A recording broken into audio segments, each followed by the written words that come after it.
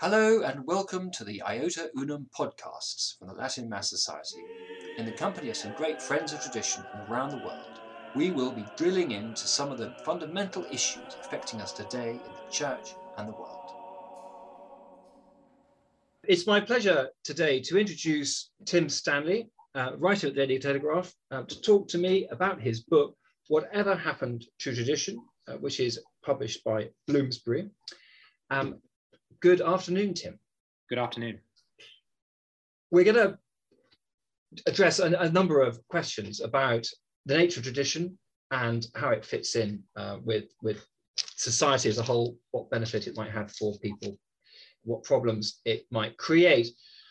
And this is a moment when a lot of people are talking about tradition. We've just been having a brief chat about another book, The Disappearance of Rituals by Byung-Chul Han. I've written a review of this for the European Conservative. If any listeners are remotely interested, they could go and look at that. But there's a lot of stuff coming out about this, and it may be an example of the owl of Minerva stretching its wings at dusk, because we are in the final stages of the dissolution of a lot of Western tradition. What is it, however? What is tradition? Tim has a go at defining it in the opening pages of the book. How could you do that in a podcast, Tim? First of all, just to say, we are in the last stages of the dissolution of a lot of Western tradition, but I think we're also in the last stages of the dissolution of a lot of Western tradition. And that's something to bear in mind during our conversation, that I don't think it's just the tradition is running out, but also the people who want to destroy it are running out of time as well, which is why this conversation is happening. As to what is tradition, very simply, it means passing something on. So something has been handed on to you and you are passing it on to someone else. That is the simplest way of defining it. It is a word, it's a very Catholic word in that it's both something that describes the thing and an action.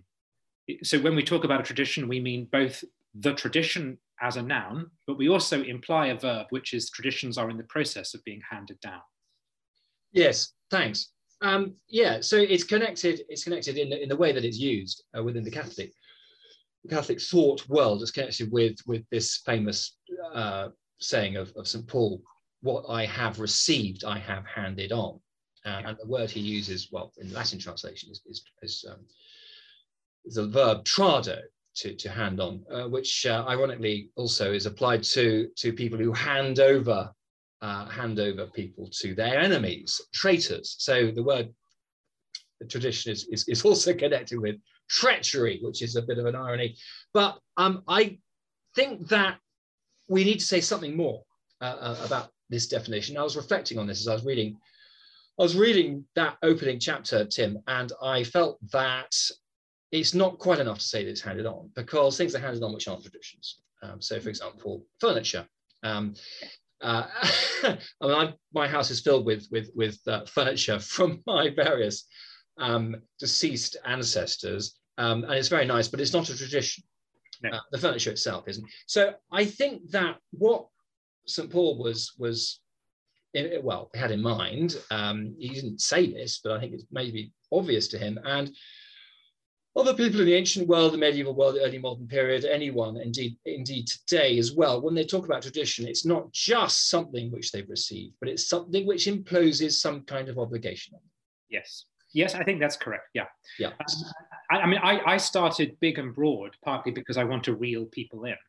And I want them to look at their own lives and see the role that traditions play within them. But very often what we call a tradition is in fact a ritual or a custom, and is actually part of a larger tradition. And again, that's part of the trick of the book, is to encourage people to join the dots between little things that they might think are the tradition. So for instance, we all as a family sit down for Sunday roast, and then see the connection between that and actually the real tradition, which is family. So I agree with you. I would say true traditions have durability and depth. They connect people to other people. And they also have an impact upon one's relationship with history. They plug you into history. They give the individual a connection to that which is past. but it also gives them a sense of responsibility for handing something on in the future. So an example, a good secular example of that is taking a son to a football game. When you take a boy to a football game, you're very often thinking about how you were taken by your father, and you take your son in the hope that he will enjoy this experience so much that he in the future will take his children to a football game. So that way, carrying out the tradition in the moment connects you to the past, but also commits you, obligates you to think about the future. Yes, it's forward-looking. That's yeah. Now something which surprises people. Yes, yes. Well, it's forward-looking and backward-looking. But you've received it, and it's up to you to do something with it. Someone else, who's influenced my own thinking about this, is an African theologian called Buzet, B-U-Z-E-T. I think that's how you spell it. Who said that for Africans, tradition is so important that it really kind of makes the meaning of their lives and so on. But he also says that for them, it's something that you can step out of. It's a resource. You can do it, or you can step out. I think that's a particular experience of Africans in the late 20th, early 21st centuries.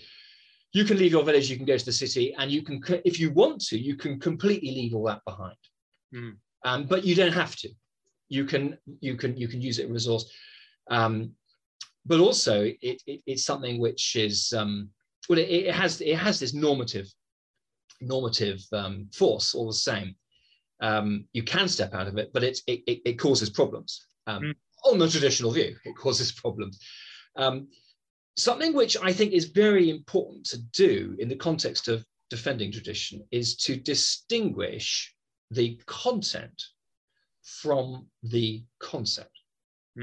So the idea of tradition in itself is one thing. The specific content it might have is another. So what these things often very easily melded together in debate. So people object to, I don't know, a specific tradition, and they say that they extend this, or this is a condemnation of tradition, or vice versa. Now, one of the things that one of your little tricks in your book, Tim, is to give positive examples of tradition. And that's a good argument, because you can't just reject all tradition. However, there is an argument made in the West, which is that tradition in itself is wrong. Yes. Because we should not be bound to anything without our consent. The bar shouldn't impose itself on us. So there's something wrong.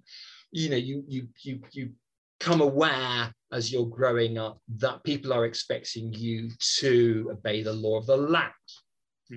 You become aware that people are expecting you to wear certain kinds of conventional clothes for certain occasions. You suddenly realize that your parents are going to be expecting you to leave home and get a job. And that's all wrong, because you haven't agreed to any of that. So, one response to this, of course, is to have complicated theories, which aren't, I think, very convincing, about how, in some weird sense, you have actually consented without realizing it to all sorts of things. But a lot of the push from, Rousseau and before and after has been to say, well, no, we're simply refuse to accept that we can be bound like this. Even accepting that the binding I'm talking about, it's not an absolute thing. It's nevertheless, it's a reason for action. It's something you need to take seriously, according to the traditionalist. Yes, okay. I think that falls down initially on the basis of human experience, which is that we are bound by things, even when we try to shrug them off. And if you mentioned Rousseau, and if you take the Enlightenment tradition, well, it's a tradition. So the tradition of trying to throw off tradition and of being in opposition to tradition is itself a tradition. And it has with it certain ways of thinking, and it has language, which is passed on and handed down. And the irony is that you'll often find people who are most critical of the concept of tradition hew very closely to inherited concepts and ways of thinking. So a classic is the scientific method. The kind of people who will say, we must stick to reason, we must reject all that which is unproven, we must stick entirely to trial and to error and experience and all that sort of thing. They are speaking from the perspective of an inherited concept of the scientific method. So that's something I find very frustrating when having this argument about tradition, is most revolutionary orders either engage with the past because they're rejecting it, or, as I say, they inherit something and pass it down. Or you'll very often find that they try to justify their creation of a new society by claiming that they're rebirthing an old one. Yes. So that even the French Revolution, by its attempt to create a Disneyfied version of the classical world in 1790s France, is itself realizing that it's not enough just to say we have invented a new order. You must have some sense of authority and authenticity to that order. So the way you do it is you steal from the past. So even those people who claim to have freed themselves from the past invariably try to resurrect it. So on the basis simply of human experience, I don't believe you can do what it is they seek to do, which is to sever yourself off from the roots of your past. It's incoherent. I'm not sure that. Well, I think we need to. Well, the argument they would make would be this: that they don't accept this, what you're calling a tradition, as binding in itself. They only accept it as having importance and force and as something which should guide them, in as much as it's correct. Right. Objectively correct. Yes, but although the very concept of objectivity in that sense is itself a very Western thing. Well, that is true, but they are perhaps naive about that. Yes. Or certainly the ones in the 18th century were.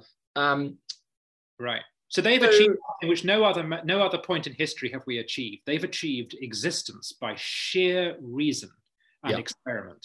Well done, but I'm sorry, it's just not possible. And we can tell it's not possible because mankind keeps changing his mind about things. Yes. If it were that simple, then we would settle on an intellectual order and we presumably would stick to it because we had reached the terminus of human exploration and understanding.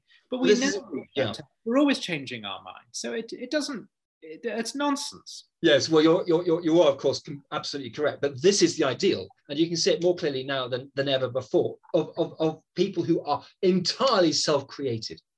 Yes. I come into the world naked. I have no attachments, no commitments. I look around and I kind of make a few quick judgments about, which kind of scientific method to adopt, what attitude to take towards various things. And I adopt, of course, I don't have to reinvent the wheel. I adopt things that have already been done, but I make my judgment about them first. And then I spring forth clothed in this, as you say, it could be described as traditional, but you've chosen it for yourself. Yes. Now, I think it's impossible psychologically, historically. It's also impossibly conceptually, because what they're suggesting is that you can create something enormously complicated, something enormously subtle, on the basis of your own intellect. Yes. Which is not guided by anything. So I think all you need to do actually to them is to say, in theory, if they were perfectly rational, they would accept my argument.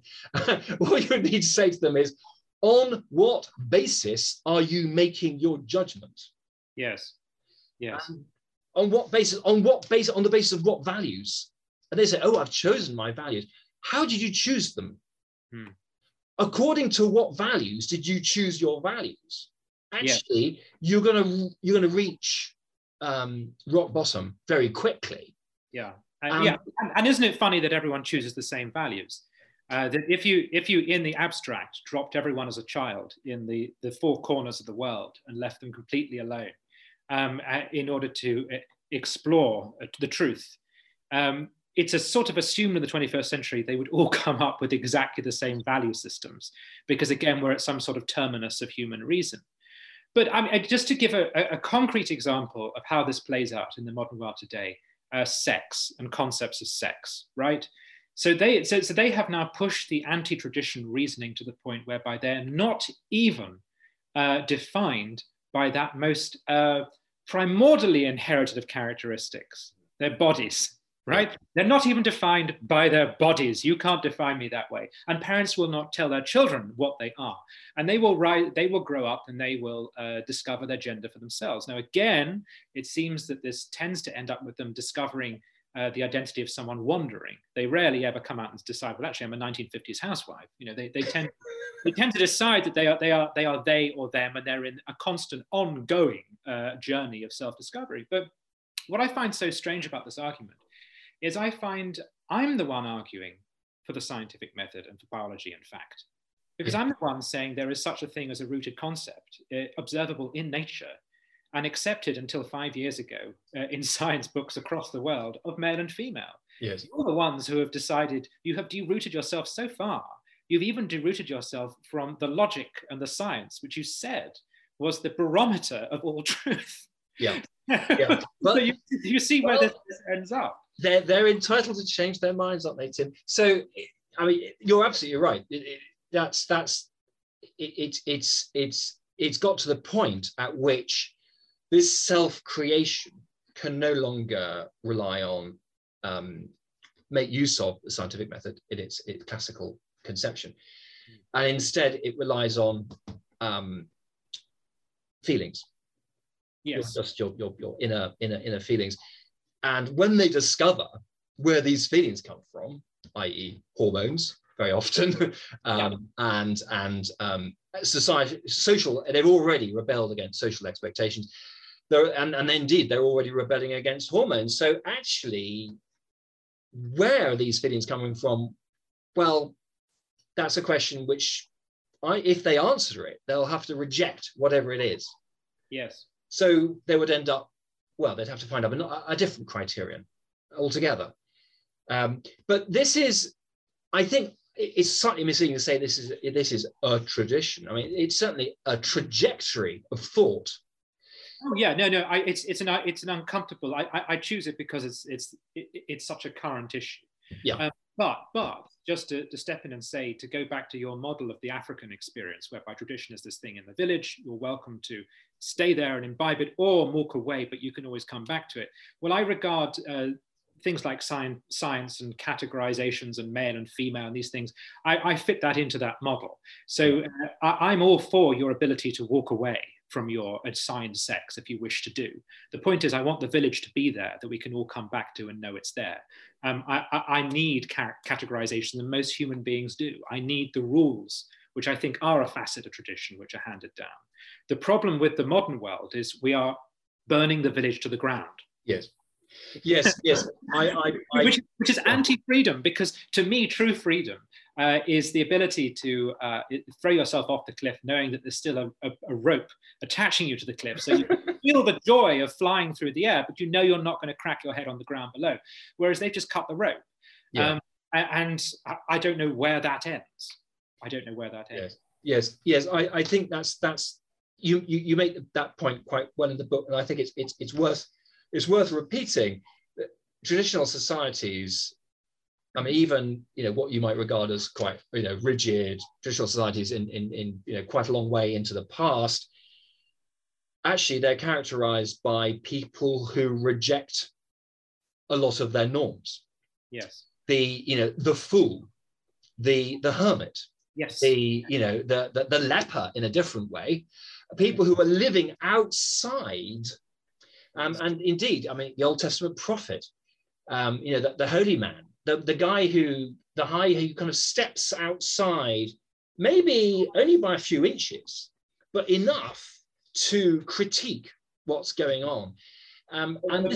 By being recognized as rebelling against the order, they reinforce the existence of the order, and they remind us where the boundaries are. So exactly. Yes. In the book, I talk about the Hijra, which is this third sex class in India. which you can broadly call, which outsiders might look at and think, oh, that's their example of trans. And because Hindu society has had this category of trans for a very long time, an outsider might conclude that they have put their finger on gender diversity long before the West has. And I understand why that's an attractive point of view, but what you've got to remember is that the Hijra, it could be read quite conservatively, as in it's a third sex class, a bucket into which everyone goes. You are queer, you're effeminate, you're intersex, you're trans, right, you're Hijra. Right. So placing everyone into the Hijra class, you end up paying a compliment to the order, because you're saying everyone outside of that order is over here. And yes, Hindu society has not just a role, but a very elevated role for the Hijra. But it's traditional in the sense that it has boundaries and obligations and a fixed role. So outsiders in the Western society tend to look at traditional societies, and because they see people playing with our rules or breaking our rules, they think that society is liberal and it's more progressive and more broad-minded than us. Yes. Well, no, it's just got a different set of rules and it orders society in a different way, but it still orders society and has a clear sense of what is normal and abnormal. Yes.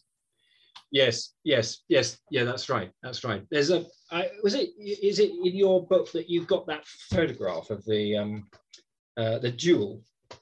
Yes. The fencing match, I should say. Duel, which is really quite funny. I've seen I think I've seen a painting of this. I think it's in the Royal Collection. It is, and I couldn't, for copyright reasons, get the original painting, so it's sort of a cartoon knockoff. But yes, it's wonderful. And the surprising thing is, you first look at it and you think that it's breaking with gender norms because it appears to depict a woman fencing with a man. But then you discover the woman was actually a male French diplomat who lived as a woman. And also the man that she is fighting is also, I think, descended from Guadeloupe. So is a mixed race person as well. I stuck this in to reinforce that actually we mustn't work by a fraudulent understanding of what the society of the past was like. Yeah. And in particular, the 18th century, is far closer to our sexual norms in many ways than it is to late Victorian society, which shows you how these things fluctuate over time and how much pleasure previous societies took in the abnormal and in the exotic. Yes. Although the criticism is made of that now that it's a bit voyeuristic, and I think there may be an element of that in this. Oh, come and see the black man fighting the cross-dresser.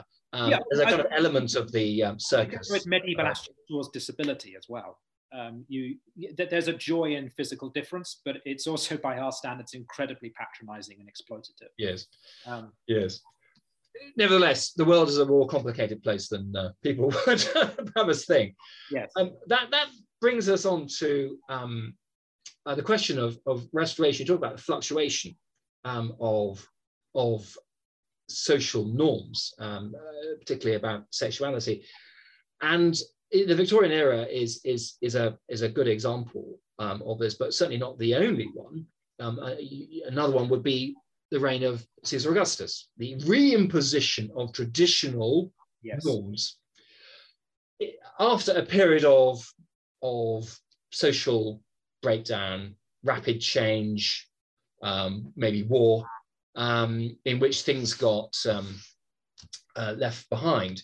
And the case, it happened again in the 1950s after the Second World War. There was this huge effort to not just to establish the kinds of, the Attlee kind of social welfare and things like that, but also to re-establish family life. And the female participation rate in the workforce, for example, was lower in the 50s than it had been in the 1930s. Actually, not at all surprising for all sorts of reasons, one of which is just that they were more prosperous. But it can be done. It can be done, and often has been done. And indeed, the history of any society is a history of oscillation, between a more or less stringent understanding of traditional norms, or attempts to restore them when they've fallen away for one reason or another. Now, that is something, again, I think this surprises people. And when you give them a concrete example like the Victorian era, or any of the others, one reaction that people sometimes have is, well, this is inauthentic. Which, well, what do you say to that? To a certain extent, that's true. And very often the people doing it were conscious that they were building something new or bringing something back. They were aware that they were playing a bit of a game with the past. But I would say anything which is a conscious attempt to build upon that which is there before, it's restoration, but you can have an authentic restoration. And there was a lot of debate in the 19th century about how authentic that restoration was being, if they were imposing modern ideas upon what the past looked like, or if they were genuinely trying to go back to what it was like. So this debate was happening in the 19th century. But I think any authentic attempt to restore the past and to engage with it, I think deserves to be taken seriously and not to be dismissed out of hand. Yes. I mean, having said that, the flip side of that is there are regimes which, in order to do very new things, borrow from the past to lend them a false sense of legitimacy. I think a wonderful example of this is the memoir of Benedict XVI, where he talks about growing up in Bavaria, which was an authentically traditional Catholic society. And when the Nazis come in the 1930s, they spearhead an effort to delegitimize church tradition and replace it with something which they claim is more authentic, which is a pre-existing pagan past. And of course, it's made up nonsense. It's dancing around the maypole nonsense. But actually, by trying to give the appearance of a pre-Christian pagan identity, they were able to convince a lot of people that by doing this, you're being more authentically German because you're less Catholic. Yeah. And Benedict observes how successful that strategy is. So it goes both ways. I think there are very healthy attempts in the 19th century to restore the past.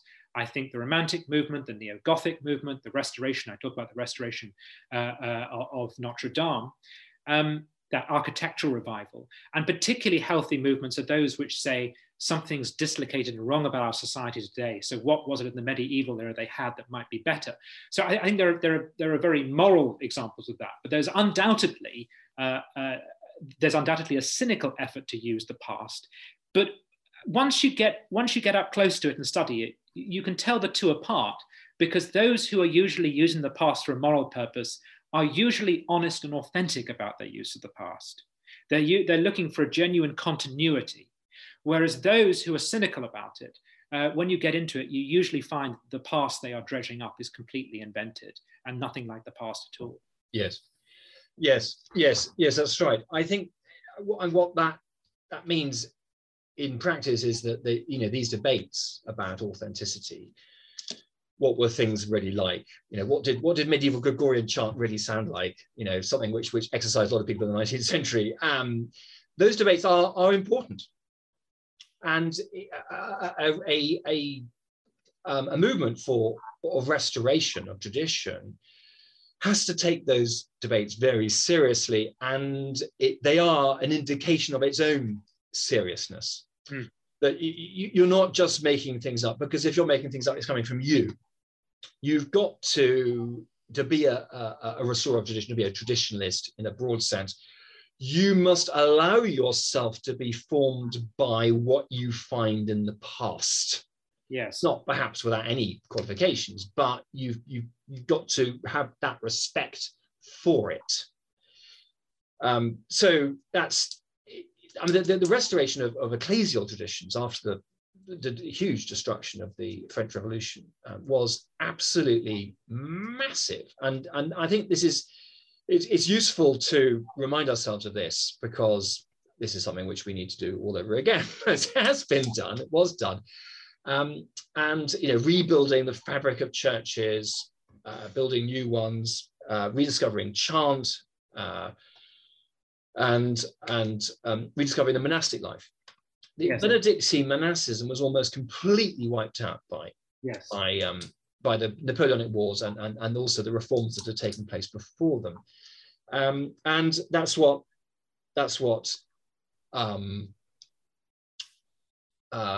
Guéranger was involved in doing. Mm-hmm. So, but just say crucially, yeah. if and when we do that, we may find that the past we resurrect doesn't fit our preconceived notion of what a past brought back to life might resemble. Yeah. So in the 19th century, there's a debate within the Romantic movement about what does the past resurrected look like? And William Morris, for instance, was very frustrated with a chocolate box interpretation of the past, which he saw as inauthentic and not close to the medieval reality. And in fact, some of William Morris's ideas about how guilds worked and how artisanship worked probably themselves were actually a bit chocolate boxy and inaccurate. Likewise today, if we restore churches, we're not going to, and we do it authentically, we're not going to restore them so they look like our fixed 1950s idea of the interior of a church, sort of dark and grey. Mm-hmm. I'm always struck when you get great restoration projects by the colorization of churches. Oh, yes.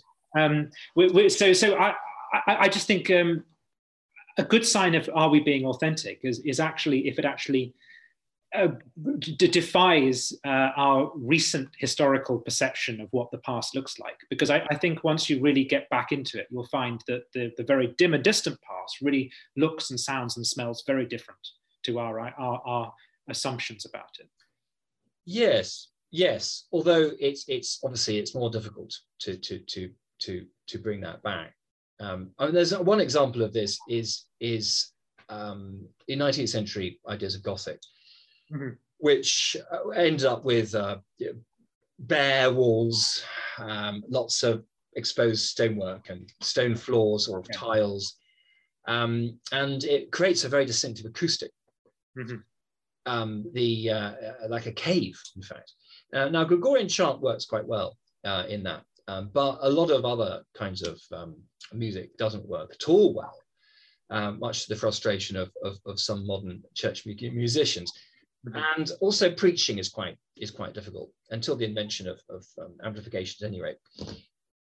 Now, medieval historians will tell you that medieval churches weren't like that. You just mentioned the colorization, the vivid colors everywhere, the frescoes, the paintings of various kinds. And that's one aspect of it. Another aspect of it is they used to have hangings, fabric on the walls, carpet, what have you. Curtains all over the place, and it would have had a radical change it would have made a big change to the acoustic properties of the buildings. So actually it would absorb the sound, it wouldn't echo around in the same way, but that's now what we think of as a church. And at a certain point one might want to say, well, this is now what we've been thinking of as a church for nearly 200 years. And yeah, we can certainly experimentally kind of go beyond that, but actually we don't want to take it away completely, because it's become part of what we think of as a sacred space. And your restoration might be so radical that you're actually breaking with your own tradition. I mean, if the tradition is a narrative, if it's the accumulation of ideas and properties over time, then sometimes the effort to get right back to the root actually betrays that process. We have put pews in churches, right? That's now people now expect to sit, and if you took them out, people might not recognize it as a church. So you might be undermining your own mission by being too pure. That's yes. Well, that's yeah. So there's a certain element of being inspired by the distant past, but also maintaining continuity with the more recent past. Yeah, exactly. Yes. I think that's you can't produce a kind of iron rule about how those two factors interact. One just has to be sensitive to both. And I think of course, it's one of the difficulties that arose with the church reform of the 1960s is people were appealing to the very, very distant past, and at the same time, a past so distant that it was very little understood. So it was just an opportunity for people to project their own ideas and a license for radical change. And that's a problem because of the uprooting of people's expectations and ways of devotion, which would happen at the same time. One of the things that you talk about, which I think is actually, for my money, the most interesting discussion in the book, is what you say about the idealized past. Mm-hmm. The way that societies in their popular history and national myths idealize the past and use that as a guide to what they should do. Could you say something about what that means?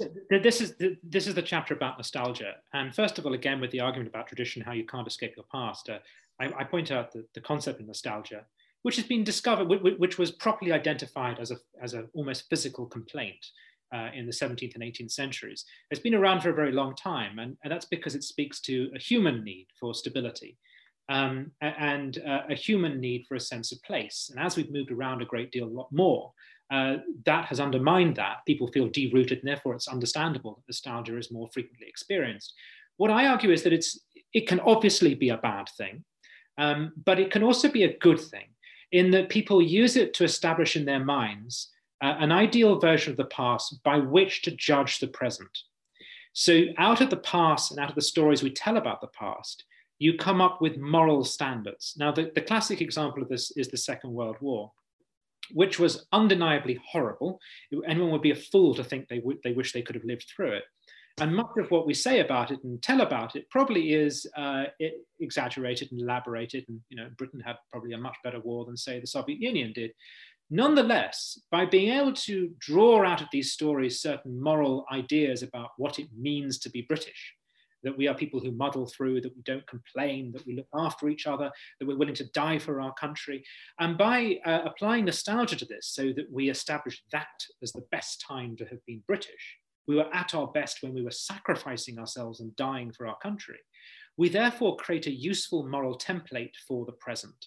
And lots of societies do this. And I think it's one way in which they decide how to behave in the present and in the future. They look back at when they think they are at their best, and they try to replicate that.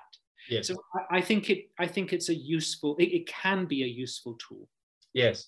Yes. Well, it's as you say, it's very widespread. In the ancient world, the Roman Empire, they were always going on about republican virtue. Right. Exactly. Yes. And yeah. It's interesting to see St. Augustine in the City of God. He takes them to task for this. So, well, when exactly was this period of republican virtue? And he kind of looks at the annals of the Republic, which of course are filled with kind of civil wars and people killing each other and corruption and everything else. And he says, well, maybe it was about 20 years just here, It usually doesn't stand up to scrutiny, but it's not an argument about fact or detail. It's an argument about, as I say, the moral utility of folk memory.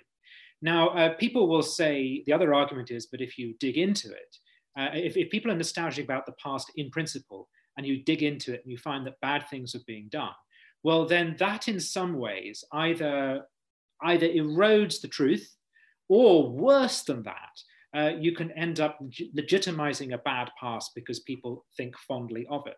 Mm-hmm. The reality is, when you speak to people, no one is nostalgic for slavery. If they were, that would be perverse, but no one is.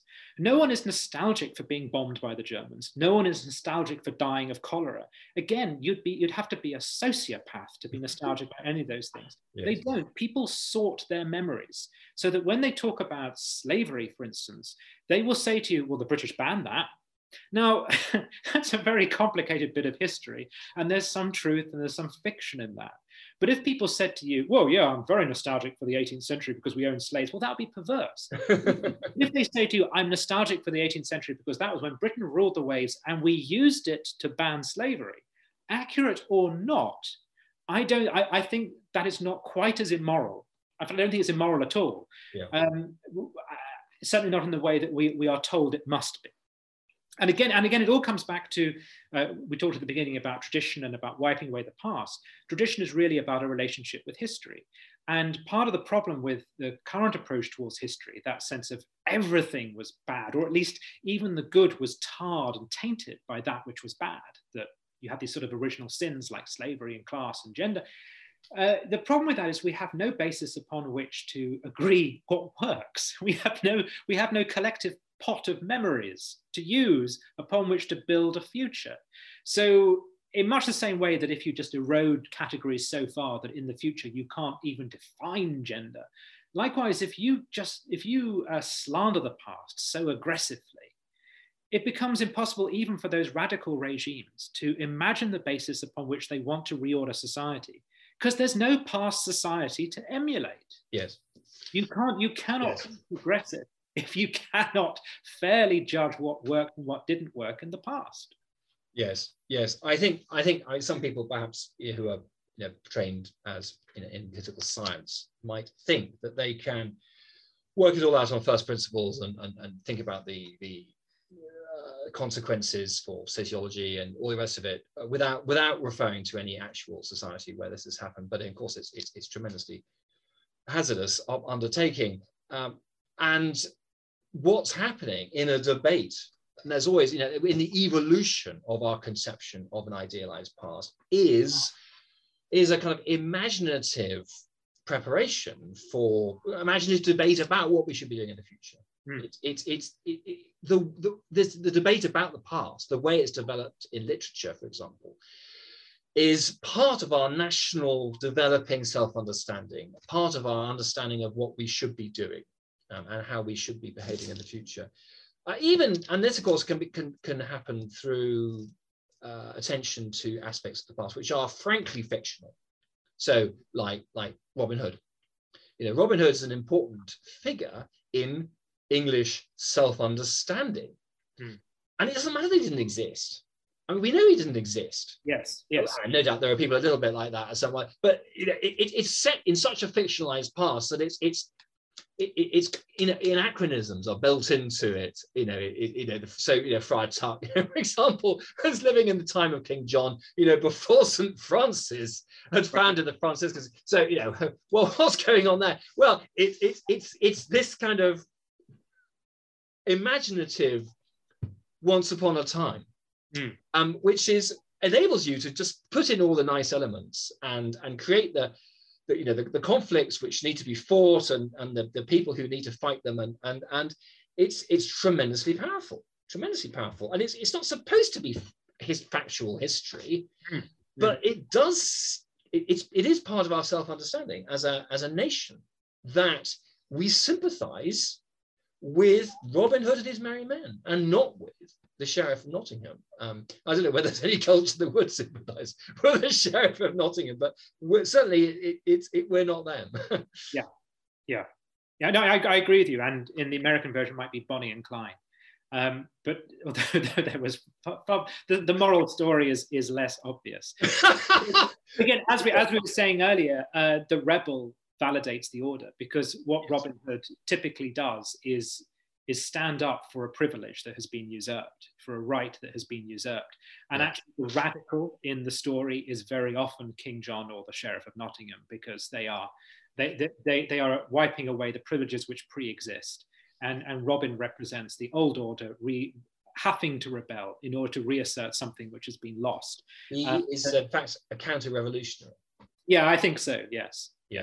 Yeah, no, you're absolutely right. And yes, and as you said earlier, I mean, even the revolutionaries like the French Revolution, or even Marxist revolutionaries, they tend to claim that there's some distant thing in the past which they're restoring. Yeah. Because somehow it's going to be it's totally an inescapable part of our discourse. In order to make people believe in what you're doing, you've got somehow to claim that it was all right in the past. You're restoring the past. Yeah. One of the things about restoration that we have to deal with as traditional Catholics is this claim I mentioned earlier about is it possible to restore the past, or is it authentic in principle to restore something which has been completely destroyed or very largely destroyed? And I always like to point to the Old Testament, there are 4 major restorations in the Old Testament of the cult of the true God in Jerusalem because of apostasy or physical destruction. At one point, the temple is completely destroyed. At least that's how it's presented to us. It has to be rebuilt from the foundations, and yeah, do they sort of say, "Oh no, it can't be done now. We're going to move on now"? No. You find the old books, you find the old men who maybe still hanging around, who might have an idea of what it looked like, yes. And you do your best. I mean, it may well be imperfect, but you do your best, and you restore it as much as it's possible. And Judaism is all about restoring a broken relationship with God. As a culture, it's very conscious that there were people who once spoke to God. And so the focus upon the past is a way of linking yourself back, like Theseus in the maze. You're working your way back, rolling up the string through the maze to get yourself back to the beginning so that you can get as close to God as possible. And the recreation of lost and damaged things is partly about an attempt to return to a previous order that is more authentic because it's older, it's closer to the origins of things, and therefore it might be closer to the truth of things. I mean, whether that is accurate or not is by the by. I think it's an important part of human psychology. It's why people will quite often pay large sums of money for something which is older, even though it is broken. Compared to something which is newer. Now, that's not always true culturally, by the way. There are societies which just knock things down and rebuild. Maybe this is something inherent to Judeo-Christian society. I don't know. I haven't thought about it strongly enough. But of course, the other innovation which Judaism comes up with is the notion of the portable tradition. So that ultimately, when the temple is sacked, when you are kicked off your land, you can keep the tradition going. And what's amazing is the claims through a kind of theatre, a domestic theatre tradition, that you are reliving in your dining room things that happened thousands of years ago. Yeah.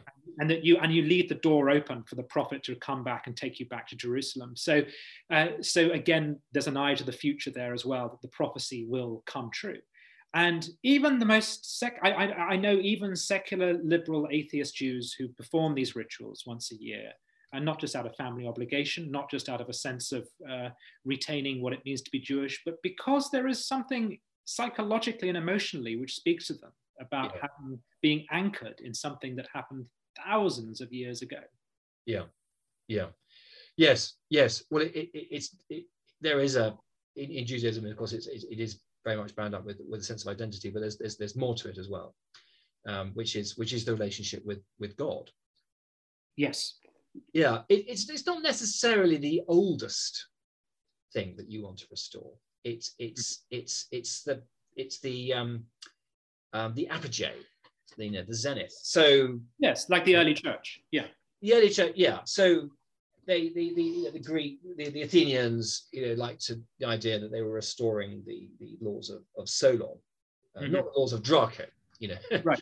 Right. So Draco was the previous constitution, which was kind of all about limiting things to the aristocracy and chopping people's heads off, for the slightest, wrongdoing, and hence the term draconian. So that didn't, didn't appeal to people in quite the same way, so the Jewish history is all about restoring King David, not King Saul. Yes. Yes. So the traditionalist is selective. There is an exercise of judgment. The judgment is guided by the tradition, but also it turns back on it as well. There's a process of discernment, if you like, about what tradition is telling us. Now, nothing we've said, in fact, we haven't mentioned yet divine tradition, traditions which are established by God, or traditions which are in some sense guaranteed by the ordinary magisterium of the church. And I don't propose to go into that. But obviously these are special cases in which there's a special kind of normativity and also a special kind of guarantee of what's going on. Although even then, you have to be careful about how you understand them, how you implement them, what it means in concrete terms, and so on. And I mean, I don't go into too much in the book because it's a heavy concept which will alienate a lot of readers to say, look, here's this special category of traditions which I'm saying we have to pay special attention to because it's established by God. But you can see that categorization obviously in many civilizations, notably the Islamic, which creates a rod for the back, because when the holy book is the literal word of God, it's very difficult to do what you just described of selection, and it's very difficult to have the traditional elders going through it and saying, here's, there is an effort in the early era of Islam to do precisely that. And you get the Quran and the Hadiths and all that. You get an attempt to select, but thereafter, it's the word of God, and it becomes very difficult to reinterpret it. So those divine traditions can operate not just in a different category, but they can become very difficult to interrogate in a way that perhaps would be a good thing. Yes, yes, yes, indeed, indeed. Okay, well, our last category of things to discuss was something which I liked very much in the book, which is what you say. In fact, Byung-Chul Han also talks about this, is the traditions surrounding death. Yes. And burial.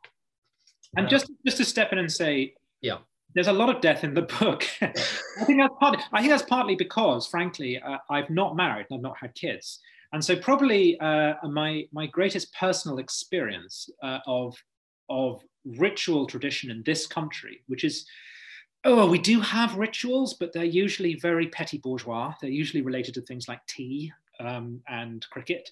But in terms of grand religious tradition, I think the one thing I've had the opportunity to experience and study the most is the funeral. And I've become something of a connoisseur of the funeral.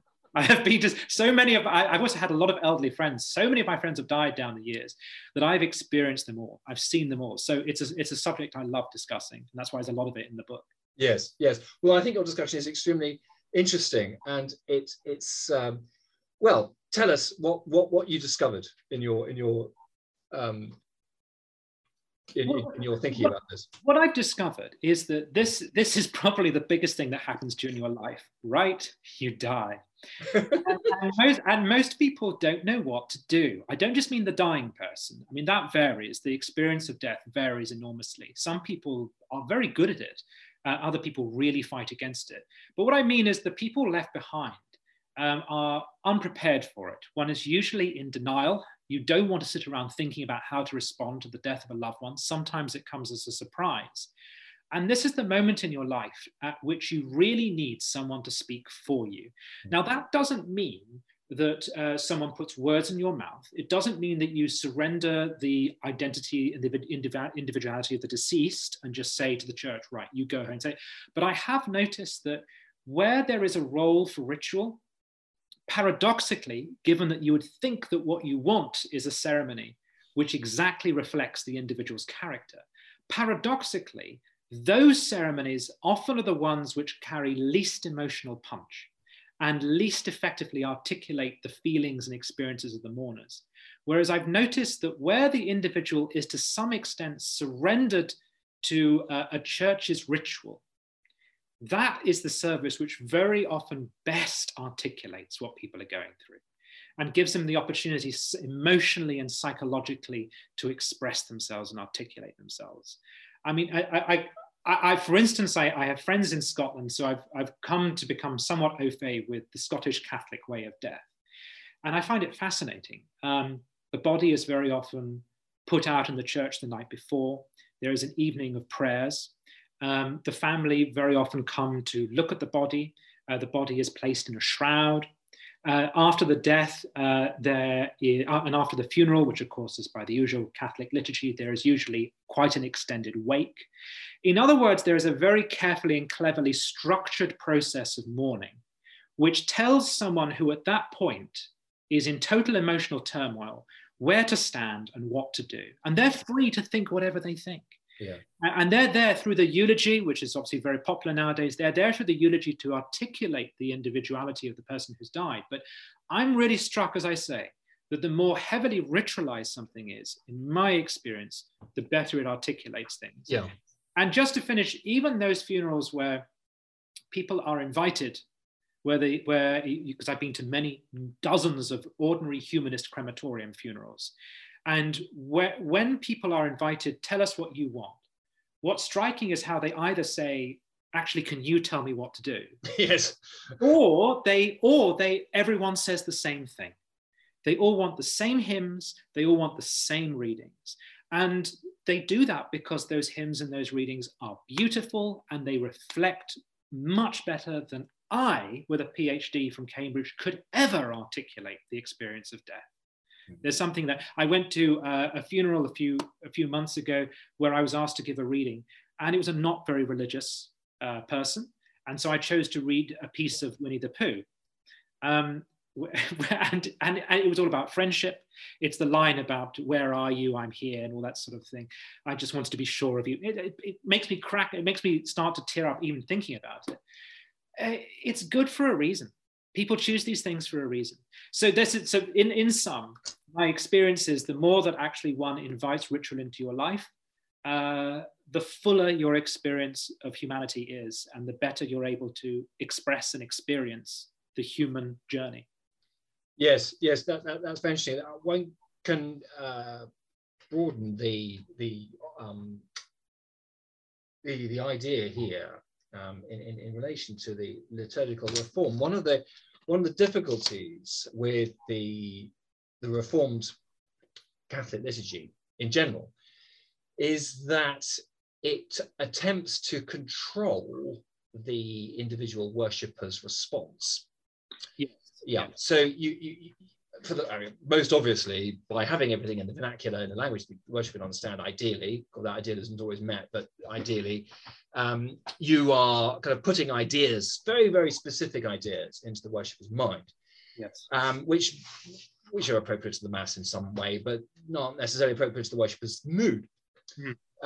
You're also insisting that he stand, sit, kneel, sing, in a way that the traditional liturgy just doesn't do. Yes. In the traditional liturgy, you can do anything you like. You can go to sleep in your pew. Yes. No one will mind. Yeah. Whereas, I remember, this is an experience of mine in my childhood, a priest bellowing at the congregation, stand, kneel. If I can just say at this moment, because this is one of my real bugbears when it comes to discussing the liturgy, is I'm a convert to the church, right? So speaking as an outsider, I find it so funny when contemporary Catholics say that they have got rid of ritual or made it simpler or more easy to understand. I can tell you as a convert stepping in, I understood nothing of what was going on. it might just as well have been in Greek or Latin. Yeah. And I went to a funeral a few years ago of a Catholic lady who kind of rediscovered her faith at the end. So the funeral, to some people's surprise, was a very Catholic funeral. Obviously modern, new rite and everything. And so 90% of the family were not Catholics. And it was that experience of sit, stand, we're going to say this now we're going to do that. That is as strange and alienating as an experience as saying something in Latin. And I find it so funny when the modern church imagines that it's become easier to navigate. Yeah. Really, actually, a ritual in which this thing is happening over there and you are a witness to it and you participate in it, but it doesn't keep insisting that you get involved, actually lends itself very well to moments like death, when people want something placed in front of them that focuses the attention, that articulates what they're going through, but which also leaves them free to mourn, to mourn. Yeah. Where this strange holiday camp approach towards religion, everybody stand up, give a round of applause. It's really quite inappropriate to the death state. It's not what a lot of people psychologically need at that moment. Yes, indeed. Indeed, and it's well, Pius XII said this in the Mediator Dei. He says that, okay, maybe people can follow the prayers of the Mass in a hand missal, and that's great, but not everyone's going to want to do that all the time. Some people can't read, some people are too tired, or they're in shock, or they're in mourning, or they're thinking about something else, and they must be allowed to participate in the Mass in their own way. Right. And that's what it enables us to. On the one hand, it gives us the language, it gives us ritual gestures and in general of this communion with God. But on the other hand, it actually allows us to respond individually. Yes. It's indeed, and this is something which is used as a criticism of the traditional Mass, that it's too individualistic. It's not sufficiently communal. So it as you know, the contrary, as you say, is a kind of holiday camp approach, which is actually desperately embarrassing. Well, I mean, I believe it can be done well, but it's definitely the Mass of the extrovert. And there are a lot of us who are deeply introverted. and particularly again at moments which are highly personal. Yeah. That's the last moment at which I want to be ordered to shake someone's hand in the sign of the peace. It's that because there are tears in my eyes and snot running down my face, and I want to be left alone. Yeah. And I've always felt that as a highly introverted, possibly borderline autistic person. I don't know. I've always found modern Catholic services overwhelming, not in a good way. Yeah. Not like listening to Wagner, but overwhelming in the sense of having hands shoved in your face and being compelled to participate. Oddly, that's not what I thought Catholicism was when I converted to it. And perhaps I'd been going to the wrong churches, but I've had a rude awakening and discovered that it isn't quite the prayerful experience that I thought it was going to be. Yes. Now, there's another aspect of which you mentioned, which is I think very interesting, which is about equality.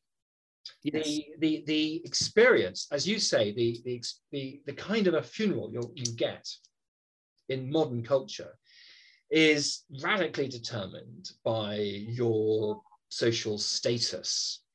Yes. In a way that it just wouldn't have been 100 years ago with a traditional, context of traditional liturgy, Catholic or Anglican or anything else. Would you like to say something about? Well, I think, to be fair, 100 years ago, certainly there would have been a class difference in the quality of funerals, in the sense that people could literally buy and would buy mourners in the Victorian era, at least. So there would have been a material difference. But in principle, when religion is at the heart of the ceremony, every man gets the same thing. If religion isn't at the heart of the ceremony, if you're invited to make it up, then it's pot luck whether or not you have a family that liked you, that is of a reasonable size, or has the literacy to organize a service well. Yeah. I mean, again, I've been to funerals of people who were buried by families that just didn't like them or didn't understand them. The worst phrase, which I hear all the time at funerals, is, "It's what he would have wanted." Yeah. 9 times out of 10 that translates into, "This is what we wanted." and whereas if it is handed over to someone, as I say, there is a genuine radical equality, a real equality, not a socialist materialist equality, but an equality of saying every person deserves this thing, right? That's what dignity is. Dignity is getting what you are owed, what you deserve. And that is what a good religious funeral should do. It should give every person the same thing and the same recognition, because after all, they're on the same journey from here on in. Yes, and what that is something which should be dignified. Yes, we should express the moral importance of death and of the deceased. Yes, so be something which respects them as a child of God. Yeah. I mean, yes.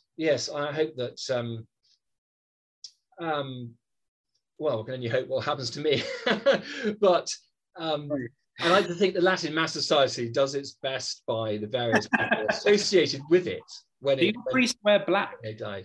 Do Latin Mass Society funeral rites involve wearing black? They certainly do. Yes. They do. Okay, fine. Because that's one thing I find very strange, is the wearing of white at funerals. Yes, white. I also think the wearing of violet, the color of penance, is also strangely inappropriate. It's not a penitential occasion. It's an occasion of grief, not of penance. So it seemed, I think it's a real problem, the getting rid of black. Right.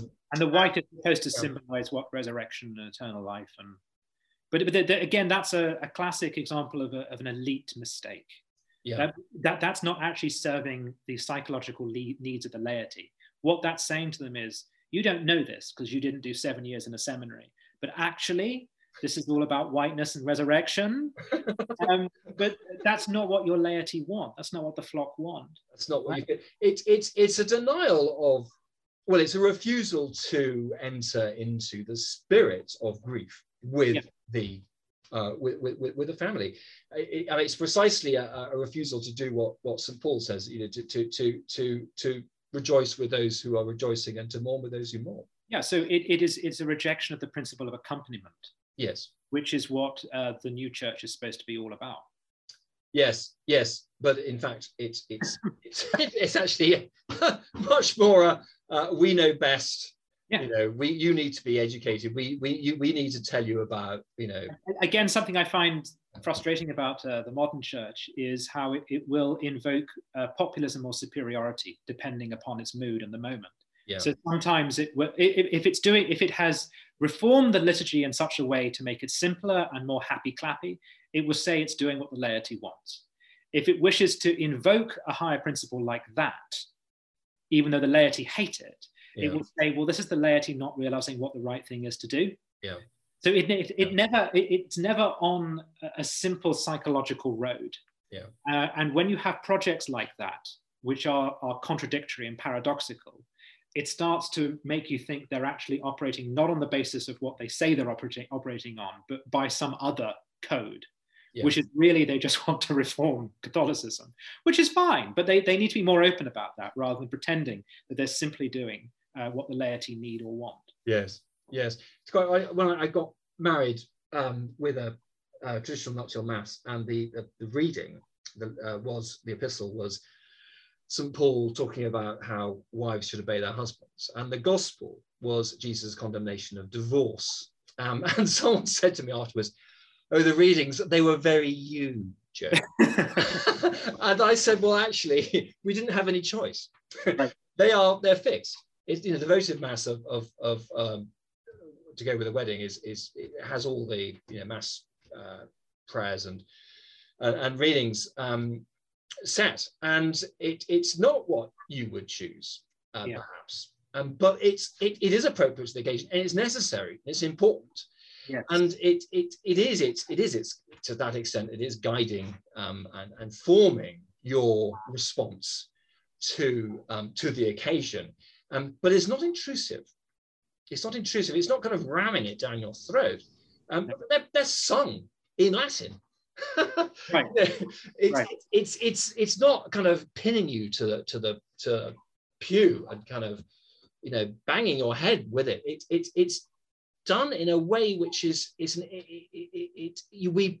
is our way of praising God at this moment, to relay God's own words about the sacredness of marriage. This isn't an accusation against anyone. This is what God has established, and this is what we're celebrating here. Mm-hmm. Mm-hmm. Yeah.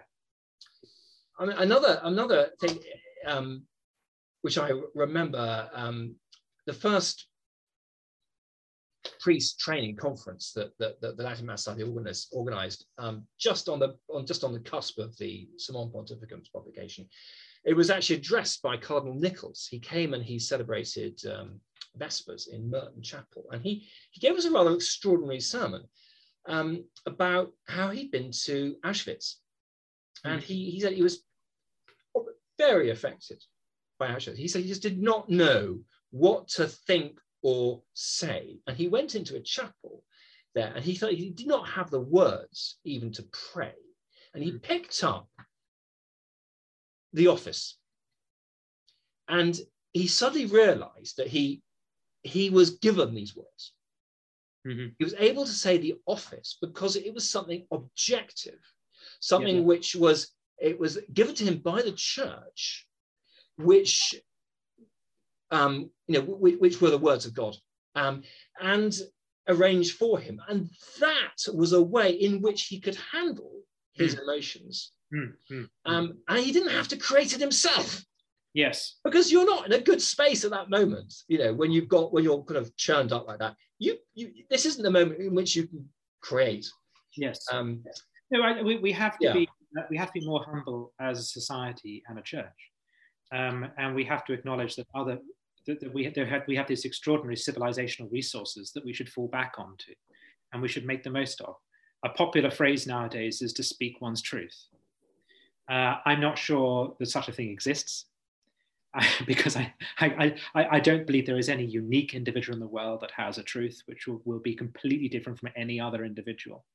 But also most of us, 99.9% of us, when we're invited to speak our truth, speak inarticulate, garbled nonsense. Yes. Because we're not Mozart, we're not Goethe. We cannot speak like a poet. So therefore, that's why we have the poets. That's why we popularize them, so that they can speak the real truth for us, which usually is your truth. There are almost no, I don't think there's any truth that has not yet been articulated. So you will find your truth there already written for you and better. So why not tap into that resource? Whereas this contemporary obsession with it's better if it comes from the individual because it's yours, because it's authentic, it's therefore morally superior. Well, I very much doubt that, but it's certainly also not superior in terms of quality. Yeah. It never is. Yeah. And it's as you say. I mean, it's such an elite project, and it's one that discriminates not only against the inarticulate, but against the person who's in an emotional state, the person who's busy. I mean, who wants to spend the last weeks of preparation for marriage? I'm thinking about the order of service. It's just another thing to think about. Yes. I'm trying to book a honeymoon, let alone a baptism after you've had a child. Let alone having to think about what to say at a baptism. Yes. But the worst of all is it must be the funeral. I've never, in fact, had to organise a funeral, but I can imagine far worse than even those other things. Yeah, so Tim, I think that's absolutely fantastic. Thank you very much for that discussion. Pleasure. I think we can wrap it up now. We've been going on for a bit over an hour, which is what we usually do. I enjoyed it enormously. Thank you very much for having me. And thanks for writing the book. It's part of this burgeoning of discussion on this topic, which is very necessary. And despite everything, this is a moment in which people are looking for something. Definitely. Which is something objective, something which they can appeal to. Something would do some of the heavy lifting for them. Yeah, and I believe there is a correct answer to everything. I do, but I'm also I'm open to people searching for their own answers, so long as they engage the conscience and the mind and the intelligence. That's what I really want to see people doing. I want to see people thinking about these issues, wherever it ends up, so long as it's not Satanism. Wherever it ends up, I'm happy, because I think one of the worst things about the 21st century is so much of life, technology, everything is conditioned to switch the mind off, to stop you thinking. Yeah. So that's what I want to encourage people to do. One of the real joys of writing the book was simply that it got me reading for a couple of years. I read things I'd never read before, and my mind is better, my body is healthier because I lead a more intellectual life. So I just encourage people to go away and think some more. Yeah. Well, thank you very much. This podcast was brought to you by the Latin Mass Society. We hope you enjoyed it and would appreciate your rating the podcast on the platform you are using. If you would like to find out more, do visit our website and consider joining us or giving us a donation.